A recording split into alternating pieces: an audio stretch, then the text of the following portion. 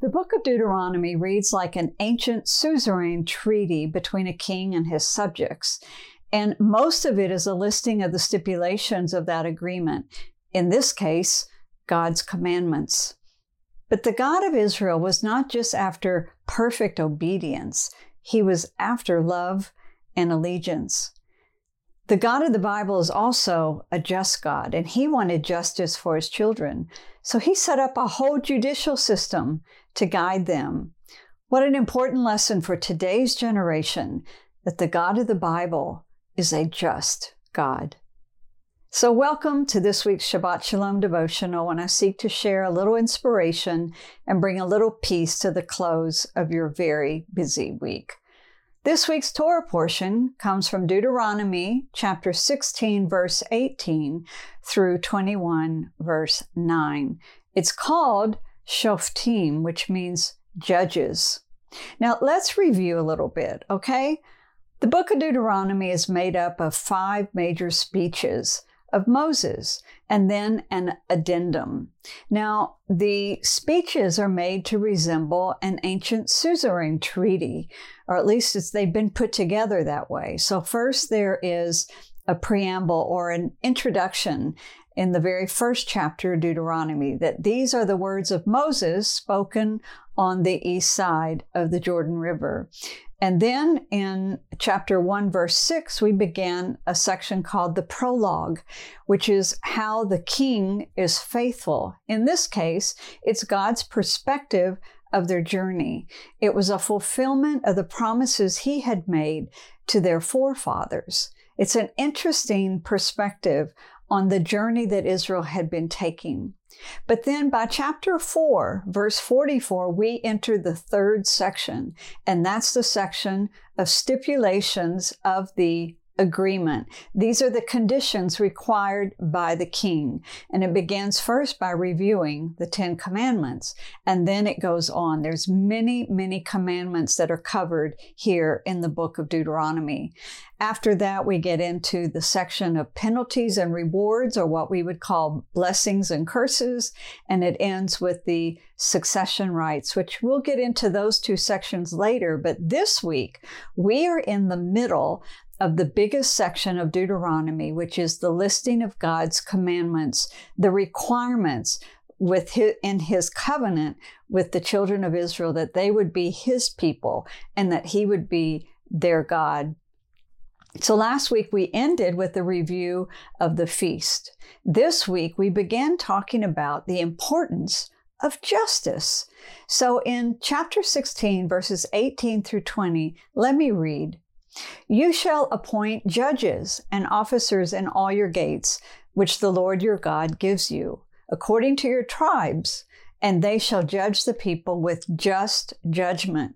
You shall not pervert justice. You shall not show partiality, nor take a bribe, for a bribe blinds the eyes of the wise, and it twists the words of the righteous. You shall follow what is altogether just, that you may live and inherit the land which the Lord your God is giving you. So young people today love to talk about justice. Know that the God of the Bible, the God of Israel, is a just God, and he also desires justice. Now, if there is a case that's too hard for the judges to determine, then the people are to go to the priests and the Levites, and it says they will judge and pronounce the sentence.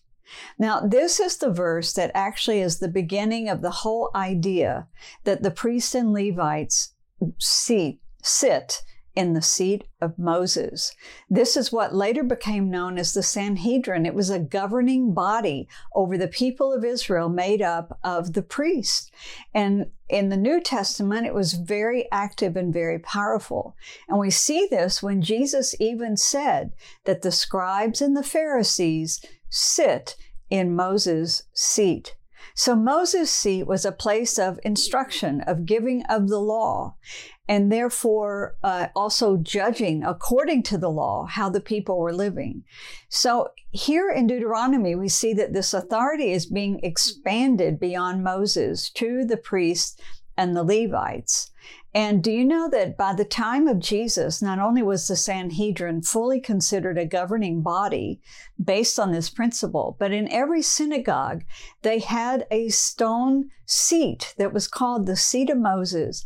And it was on that seat that the biblical scholar or the biblical teacher that week would sit as he taught the law of Moses.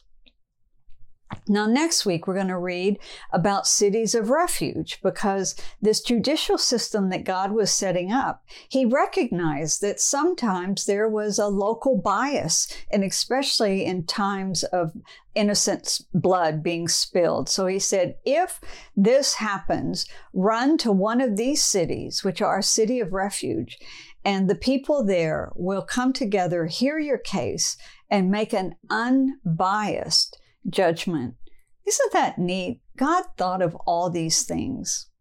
Another thing we read about this week is the requirements of the king of Israel. Now, they were not to be a self-serving tyrant like what you saw in the neighboring countries. This king was to write himself out a copy of the law of Moses, and he was to read it every day. He was to rule the people according to God's law, not according to any selfish ambition or selfish pride, but according to God's gracious, beautiful law. Later, we see that in King David. Unfortunately, many kings over Israel and Judah did not stand up to these requirements. Now, a closing point about the law of God. It's beautiful in that this law is not impossible to obey. It wasn't impossible, but God still knew that they would disobey, that they would fall into sin. And so therefore the law had within it a means of repentance and atonement. It had a judicial system to judge between right and wrong so that there was justice for everyone.